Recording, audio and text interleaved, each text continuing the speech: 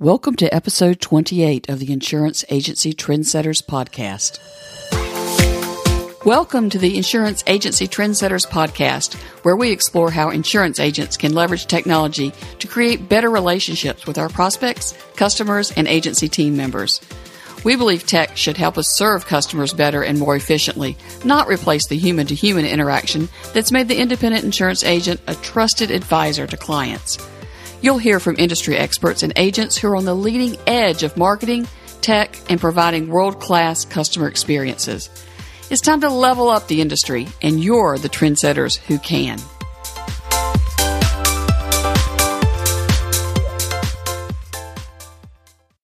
Well, George, we've got an interesting thing to talk about today. I don't know if you heard about the bridge between Arkansas and Tennessee that got shut down recently. Yeah, Charlotte, actually, I did see that. I saw that on the news. And I tell you, it was interesting to me when you listen to the conversation back and forth between the people there that were inspecting the bridge and the 911 operator. Wow, that was a conversation. Yeah, it's really crazy. There are actually two calls, and we're going to let you listen to a quick snippet of a couple of them just so you can get an idea of what we're going to talk about. Memphis 911 emergency. Do you need police, fire, or ambulance? I am doing a bridge inspection here on the I-40 Mississippi River Bridge. We just found a super critical finding that needs traffic shut down in both directions on the I-40 Mississippi River Bridge. I've already called and talked to the RDOT people, and they're working on it. We need to get people off the bridge as soon as possible in both directions. Okay, sir. You're on the I-40 bridge. Are you eastbound or westbound? What's going on? I'm sitting westbound. We found a critical finding in one of the members that is split. And okay. We need to get people off the bridge immediately. Who are you with? Where are you calling from?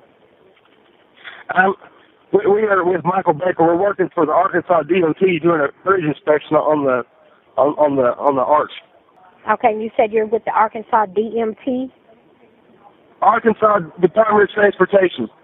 And you have a split in the what? We have a broken bridge member. We need to get traffic off the bridge. Okay, and you've already reported it to Arkansas? Yes, ma'am. All right, sir. Thank you. This is 911 emergency. Do you need police, fire, or an ambulance? I believe it's going to be police. Where do you need the police? So the Fernando de Soto Bridge.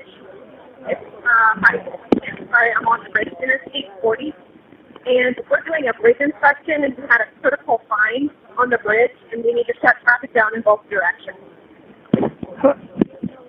Ma'am, hello, I can barely hear you. Okay, so we need to shut traffic down on Interstate 40, crossing the Fernando de Soto Bridge in both directions. Okay, what's going on? So I'm on the Fernando de Soto Bridge. Can you hear me any better now? Yeah. Okay. I'm on the Fernando de Soto Bridge, and I'm with an engineering firm that was hired by Arkansas DOT to inspect the bridge. We had a critical find on the bridge, and we need to get traffic off of it immediately. So we need to shut it down in both directions, and I believe we'll need police assistance with that. Okay, and where are you calling from? What's the company? So this is Michael Baker International. Michael Baker International? Yes. And what do you guys assess? I'm sorry? What do you guys assess? You said you were assessing something on the bridge? Yeah, so we're doing the inspection on the bridge out here. It's on behalf of Arkansas DOT. Okay, let me connect you with Arkansas just in case that may be their jurisdiction. But we'll both. We've already talked. Oh, you spoke? We have already talked with them. So it's both Tennessee DOT and Arkansas DOT. We've spoken with Arkansas because they hired us this inspection cycle. Okay, so we just need police cars out here to. Right. So our officers, they need to know. They need to know what's going on. So, are you able to give me any information on what's going on?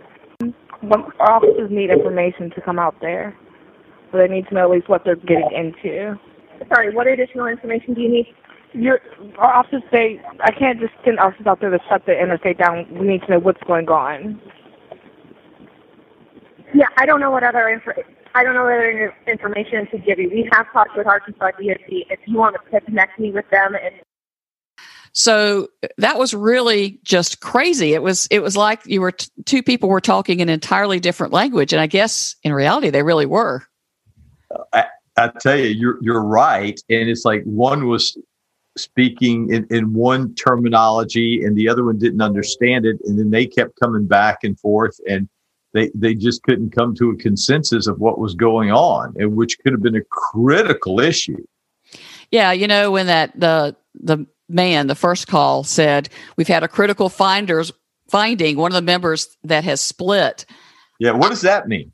Yeah, and the thing is it means a lot to someone that's a bridge inspector or to the Department of Transportation. They probably know exactly what that means. But, you or I don't know that we would have any context for that. And certainly, a 911 operator who is getting calls about medical issues or car accidents or fires, has never had that conversation with someone. And you certainly can't blame either party.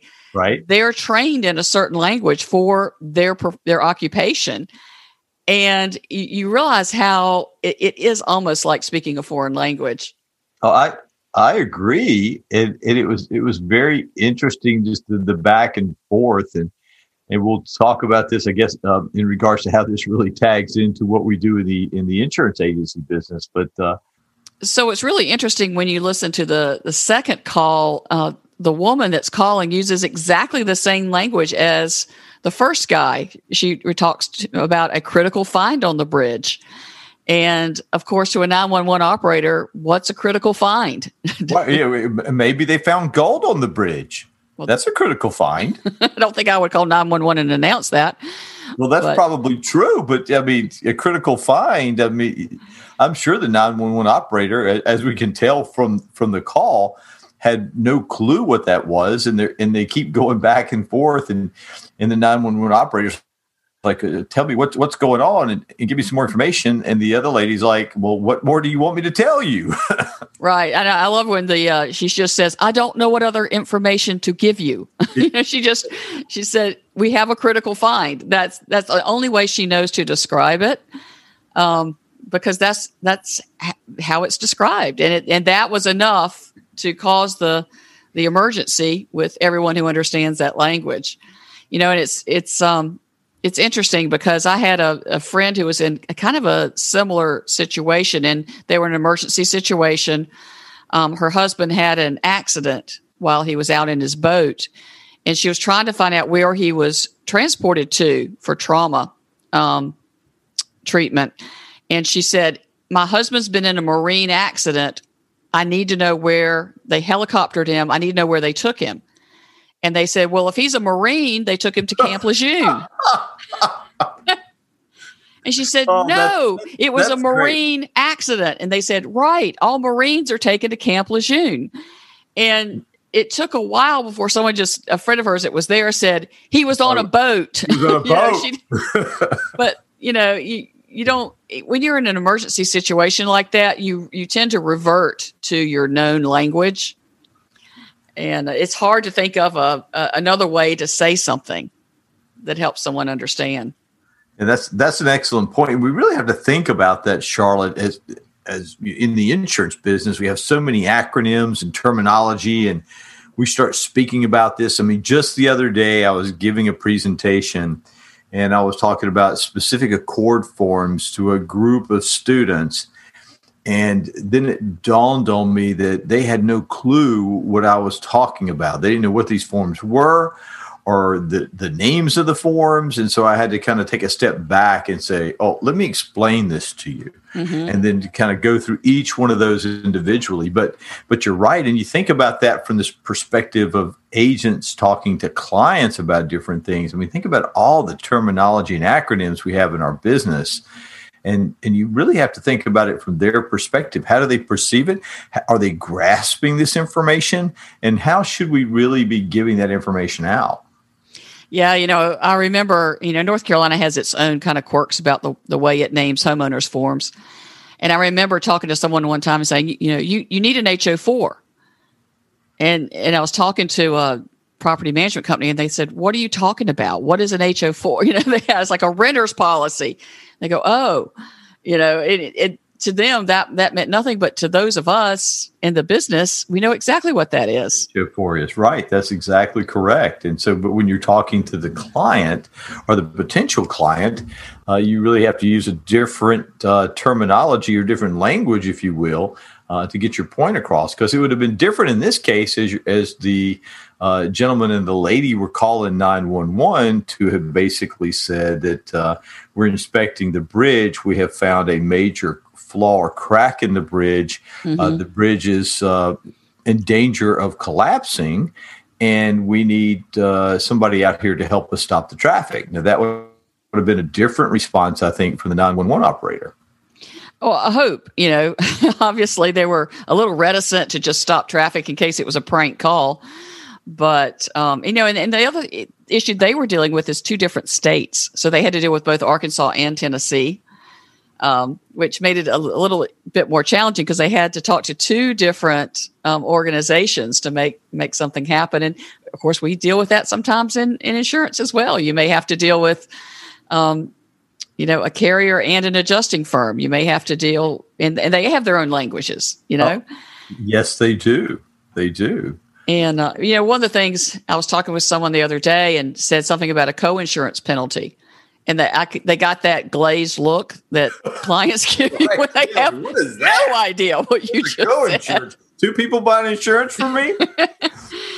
And, and explaining stuff like that. And, I teach a lot of flood classes.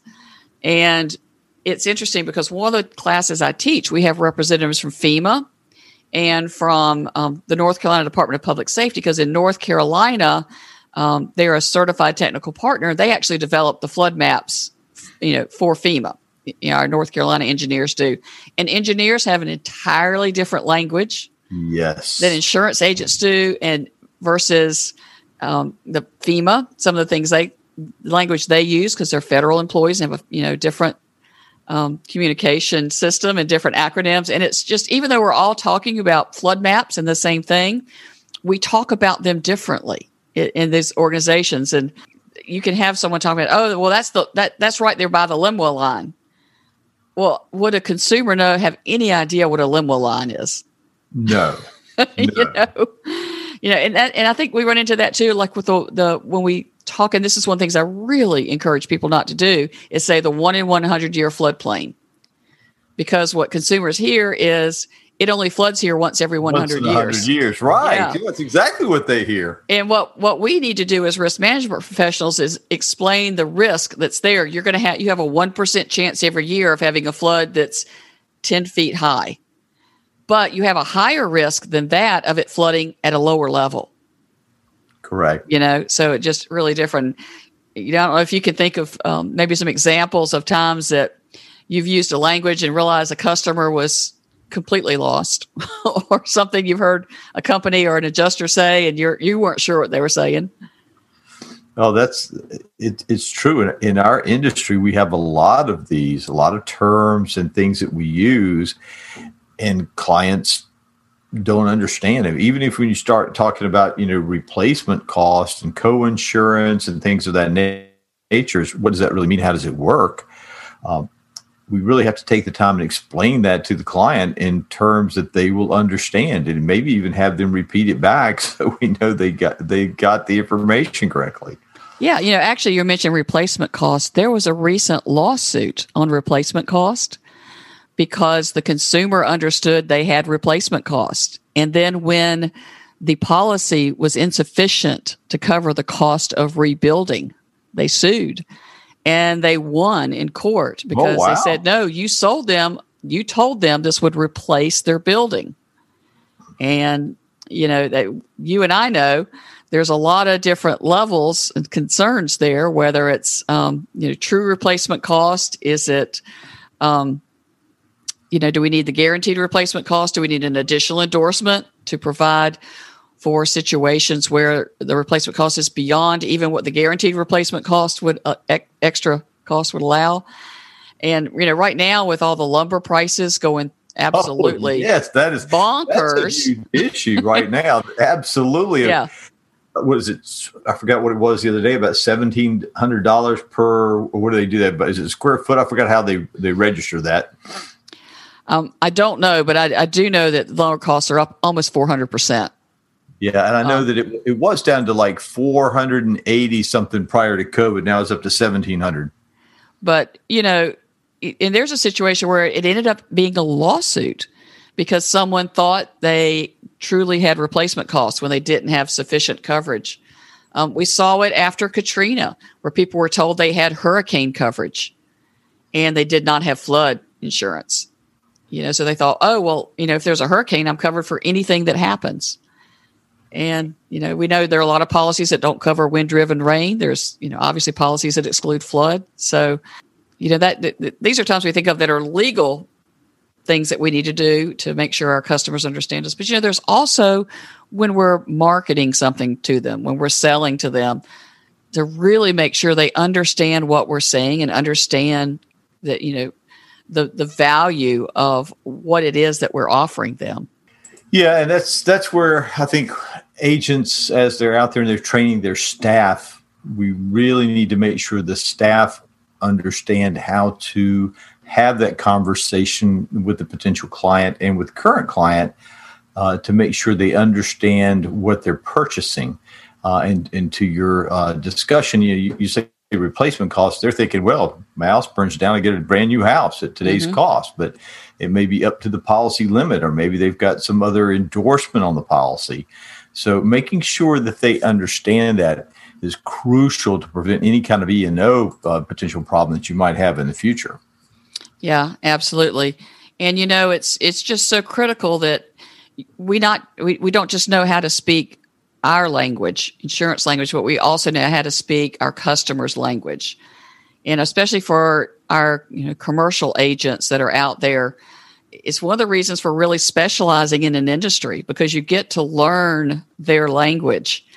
And, it's not just us explaining insurance, but they may be explaining to us some of what they do and maybe a risk that they have in their business. And if you don't know their language and how they say it, you may not realize that that's a risk you need to offer them an endorsement or a different policy for. These are things that we really need to think about as agents and make sure that we're communicating and hearing what people say, because you could be completely missing a risk that they have just because you didn't know their language. I remember many, many years ago when I worked for Electronic Data Systems, I was on a project. Somebody asked me what I was doing. I was like, well, I'm TDY to this department.